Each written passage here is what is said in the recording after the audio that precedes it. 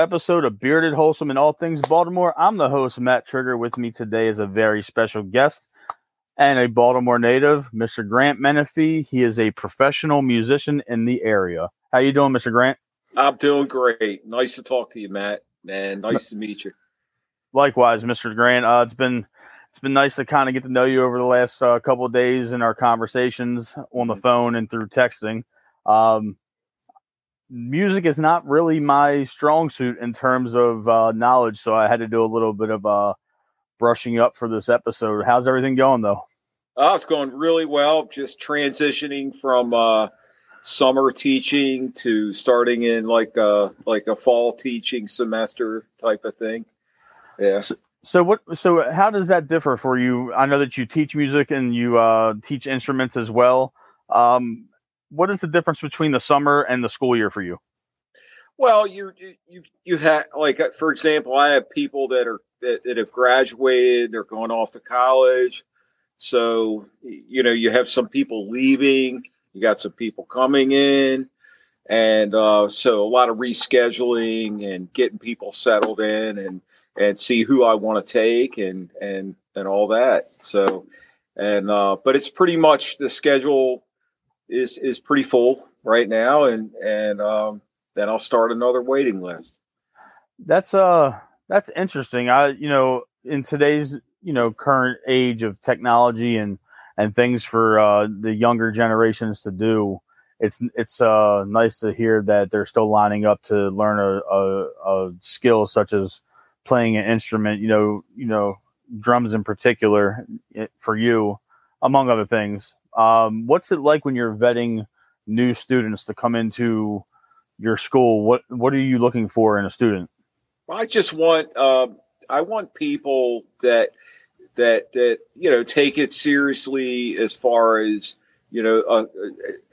some commitment, and that they're going to practice, they're going to pay their tuition, and just be part of the family in here, and that they want to be here and respect what we do here, and I'll work with them. That's understandable. I can imagine that, there's a list of things that you have to look for. You're not going to just take anybody. No. And do you get a lot of your referrals via word of mouth, or do you advertise on social media? Do you take out ads in the paper? Do you advertise on the radio? What is your advertisement like for your business? Most of it is word of mouth. I used to, when I first started, I started teaching years and years ago. We didn't have social media. We didn't have the internet. So, to get started, I would take some ads out, local papers, but what I found was that referrals and word of mouth that took over pretty much, and that's how I get most of my students is referrals, and they're the best ones too, because they already know the drill. The people have told them. They told them my background, so they already come in knowing what to expect, what I've done, who I've taught. I don't even have to sell myself that way. Social media is good because I can keep in contact with a lot of musicians in the area, and I can showcase my students and their achievements and what they're doing. And then other people see that, and they'll refer people also. So how long have you been in the business of teaching music? Oh, wow. Okay. So I've been teaching. I graduated from Berklee College of Music in 1981 and started performing and teaching right at that time. And wow. Doing both. And, I found that we're looking at a long time here. Yeah. 41 years in the business. Yeah. So what was it like for you to balance the teaching aspect and then still working on your craft and performing live in the region? Well, see, that's part of the problem as a teacher, as an educator. You're working on other musicians' goals and issues and problems. And so, that doesn't leave you a lot of time to practice. But I still, still even at this point, I still practice. I'm still learning. Every day I come here in the studio, I'm going to learn one thing each day. I keep a stack of stuff and things ready to go on the internet. And if I get 5 minutes, somebody's late, I'm going to work on it. But that's you're right. That is a tough balance because, I'm here for them. It's not me. I'm here for them. I can imagine it would be a little bit tough to balance the work practice aspect of it. There's only so many hours in a day, and you still have a family to maintain and right. see through. What was it like going from teaching the youth and younger folks, and then in transitioning into the Towson University teaching? Was there? I know obviously it's a different experience and skill levels. Well, I think at Towson when I was there, it's a different environment. You're in a university setting.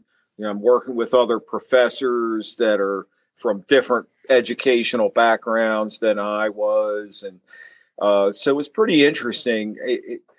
I did have a lot of autonomy at the university, but then at the same time, I also had to stick to certain curriculums, and then they would throw things at you, extra things to do. So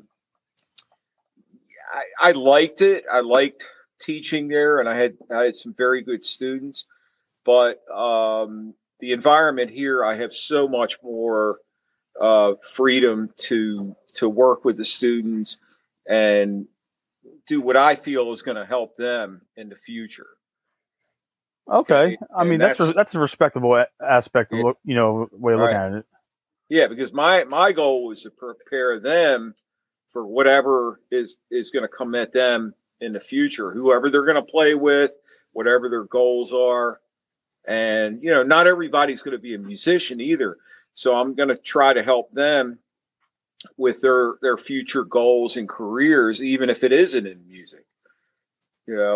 Okay. So whatever I could do, I'm using this to help people, especially young men. They need they need somebody to talk to. They need somebody to help work out if they're working on college, auditions, they're filling out forms. I'm there to help them. So I'm sure that's an alternative, it's a therapeutic measure for a lot of these young men, to where they just have, somebody to just kind of vent to and find a healthy stress reliever, or, a decompressor, however you want to, put terminology to it. So I'm sure that played a pivotal role in the most important part of their life, is right before they hit adulthood, in terms of having to enter the real world. I mean, a lot of young men, I can only speak for being a man, because that's what I am. And I remember being real young, just graduating from college or high school. And, in our society as men, we're like, okay, show us what you're going to do. We're always like, we're the ones, man. We got to make it work, right? And that can be a lot of pressure, and it's not something that a lot of guys are ready for, or, people even warn them about. But we got to do it. We got to pull up our bootstraps and you make it work. I kind of wanted to, ask you about some of your students, and I know we talked a little bit off air, and just to kind of give the listening audience a little bit of a level of importance that you have locally and nationally. Some of the guys that you have trained as a drummer have gone on to achieve great things. Now, You trained the drummer for the band Rascal Flatts. No. Oh, I'm sorry. No. He is a colleague of mine. I'm sorry. He's a colleague. Okay, he worked with you. Yeah. Okay, I have my notes. Yeah. My notes are mixed up a little bit. Great drummer and also an educator, and he was with Rascal Flatts. But no, I would say like we can go through some of the guys that I've taught. Like the most notable that people see is the show The Voice. Okay. The NBC show The Voice, probably the most popular show on TV in the last few years. And the house drummer on there is Nate Morton. And I taught Nate back when he was in high school. He went to Oakland Mills High School in nearby Howard County. Okay, I'm familiar with the area. Mm-hmm. And then Nate also did go to the same college that I went to, Berklee College of Music in Boston. And he graduated from there, went to LA, and immediately just started playing with name acts. And he's been with a lot of people. Man, his list is huge. So he's got probably the best TV gig in the world right now. That's incredible. And I know that you have also trained Mike Reed. Mike Reed is currently playing with Alicia Keys. He was with Janet Jackson. Another guy with a big list of artists that he's played with. But he is actually touring as we speak with Alicia Keys. His birthday was the other day, and I talked to him, and I stay close to these guys. We talk often. My God, that's awesome, man! Alicia Keys, that is a impressive resume right there, just in her name alone. Yeah. He's played quite a few people. Yeah. And you also trained Matt Halpern. Matt Halpern is probably one of the best drummers in the world. When I had Matt was a prodigy. Matt probably has the best chops and technique of any drummer I've ever taught. And Matt has been on, behind me there's a wall of all these magazine covers, and Matt's on 2 or 3 of them. I know he's been, he is just, you talk to any drummer, they're going to know him. He plays with a band called Periphery right now, but Matt's also an educator too. When he tours with the band, he does clinics and private lessons as he travels. So yeah, he used to. Matt told me that he used to show up early for his lessons to study my, how I taught, and so that he could actually teach eventually too. And he is doing that. Yeah, that's fantastic. And you also had the drummer for Avril Lavigne. Yeah, that was Evan Tolvenfeld, who Evan was, he started with her. He was only 19, and he played with her for probably 5-6 years, and has written a lot of her music. And Evan is still in Los Angeles now, and he's one of the most in-demand songwriters. So Evan was an all-around musician, and yeah. You were telling me in pre-show that he helped Avril pretty much write her second album. Pretty much, yeah. Wow. He did. He played drums, guitars, did a lot of the backup vocals, wrote a good amount of the songs, arranged them. Yeah. So he was, yeah. That is a quite the talent set to be able to write. When he did that. To be able to write, play guitar, play drums, yeah, and help put that album together. And she was very popular for a long stretch of the 2000s and the late 90s. She was around, so that's incredible that the list of your students is impressive, and I'm sure being as though that you're more teacher and less performer these days, that's something that you take a great amount of pride in, is seeing that your students are as successful as they are. That's it. I mean, I'm here for them. I want them to be successful. I'm very proud of them. I brag about them, but it's really, they're the ones that did it. You know, I could just show them and teach them and try to inspire them, but they're the ones that had the guts to go ahead and to really go forth and risk and do that risk. So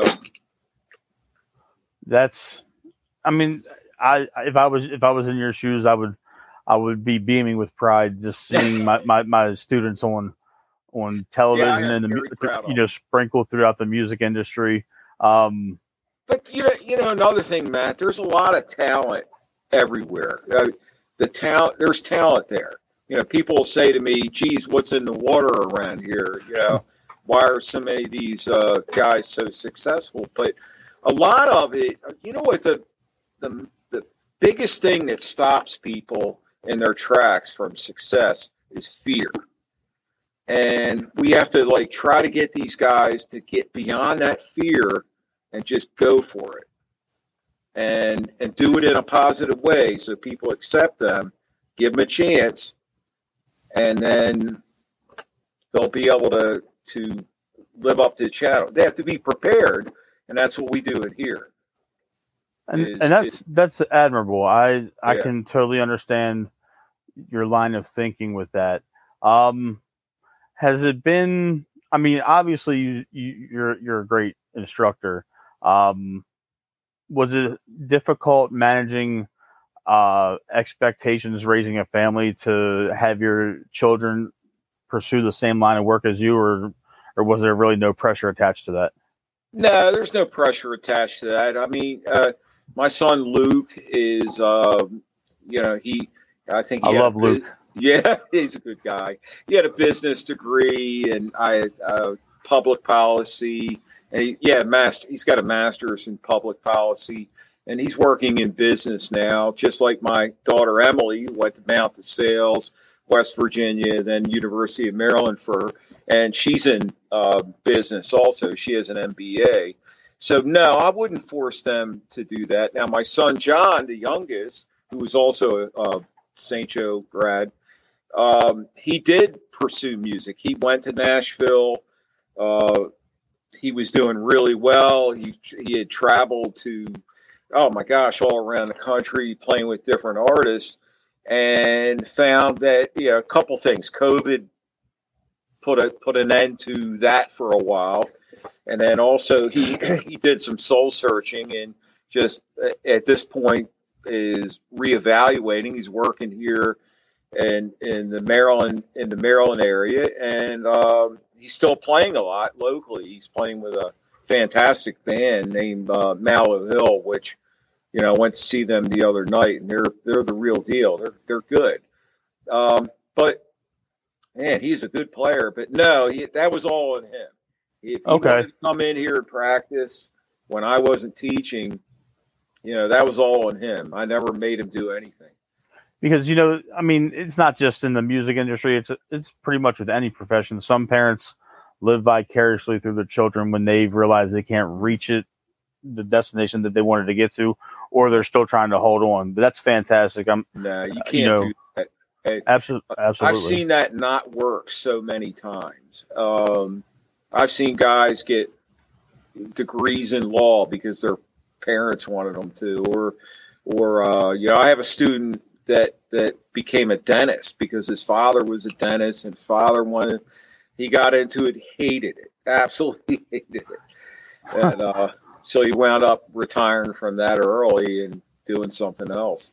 So, I mean, you got to you got to find your niche that works for you.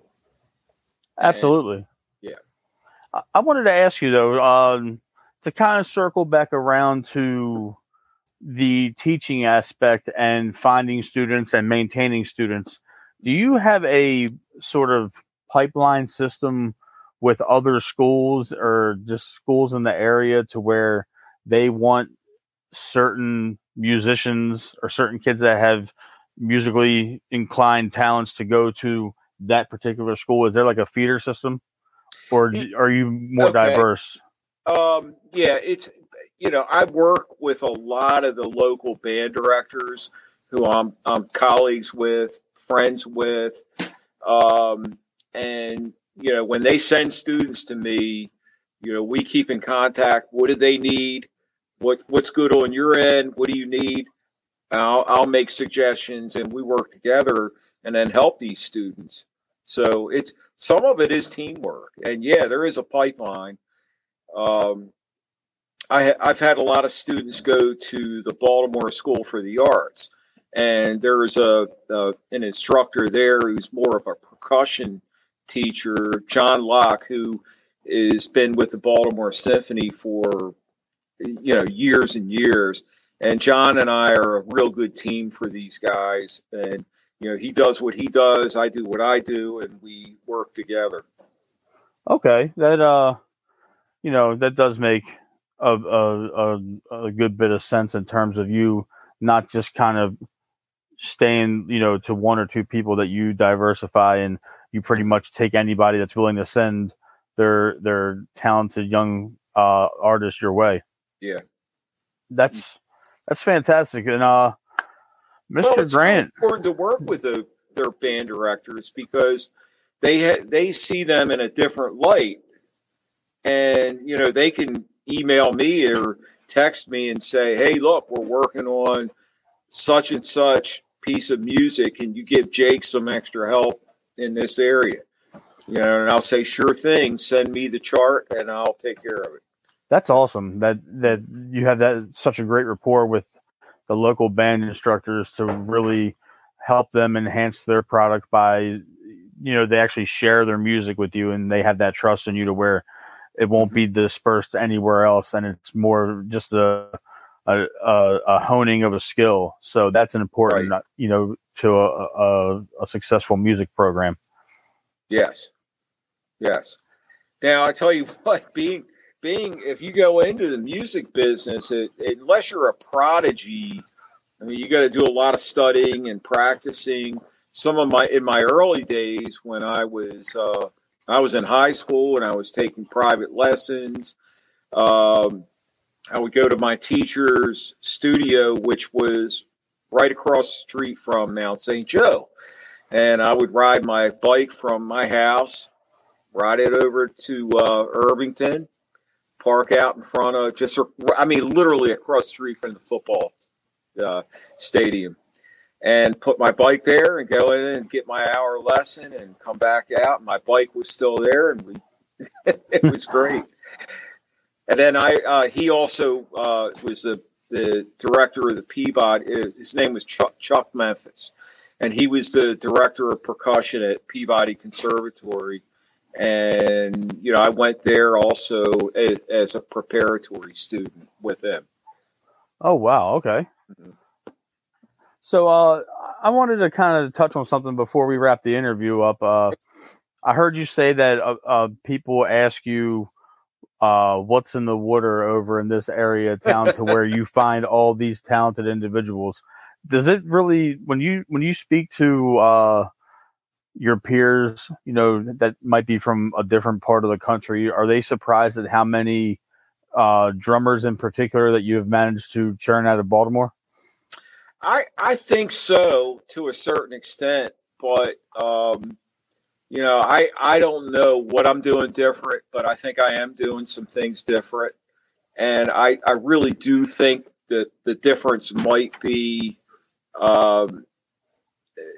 the inspiration to get these guys to go a lot further with their talent and believe in themselves. You got to get these guys to believe in themselves.